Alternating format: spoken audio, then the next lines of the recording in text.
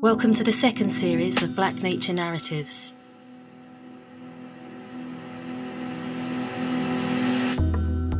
I recently had the pleasure of speaking with leading African conservationists about their work and the environmental issues affecting their regions and local communities. Experts from Kenya, Uganda and DRC shared innovative and traditional approaches to caring for species and habitats, and discuss the wider political dynamics of colonialism that contextualises the work of Black African conservationists. Our conversations explore the importance of supporting biocultural diversity within their work, recognising the integral value of nature to human life and culture, and respecting indigenous communities' intimate knowledge of ecological systems and the symbiosis which sustains both biodiversity and human communities.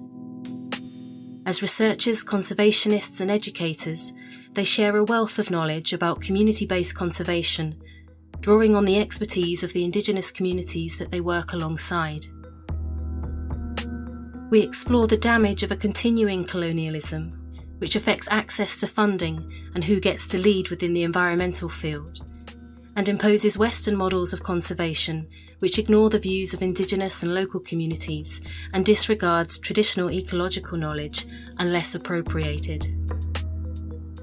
This is a divestment conservationism that in some cases has led to the disenfranchisement of Africans from nature and their ancestral land, inflicting twin traumas upon forest peoples: the trauma of being separated from the land and the trauma resulting from the manner in which people were separated from nature, through violence, deceit and disregard. A consistent theme that arose were the obstacles African environmentalists faced, created by colonial mindsets, which get in the way of caring for the environment. Conservation work is navigated around a parallel need to advocate for a plethora of rights: land rights, human rights and indigenous rights, just to be able to reach the work of supporting biodiversity and communities.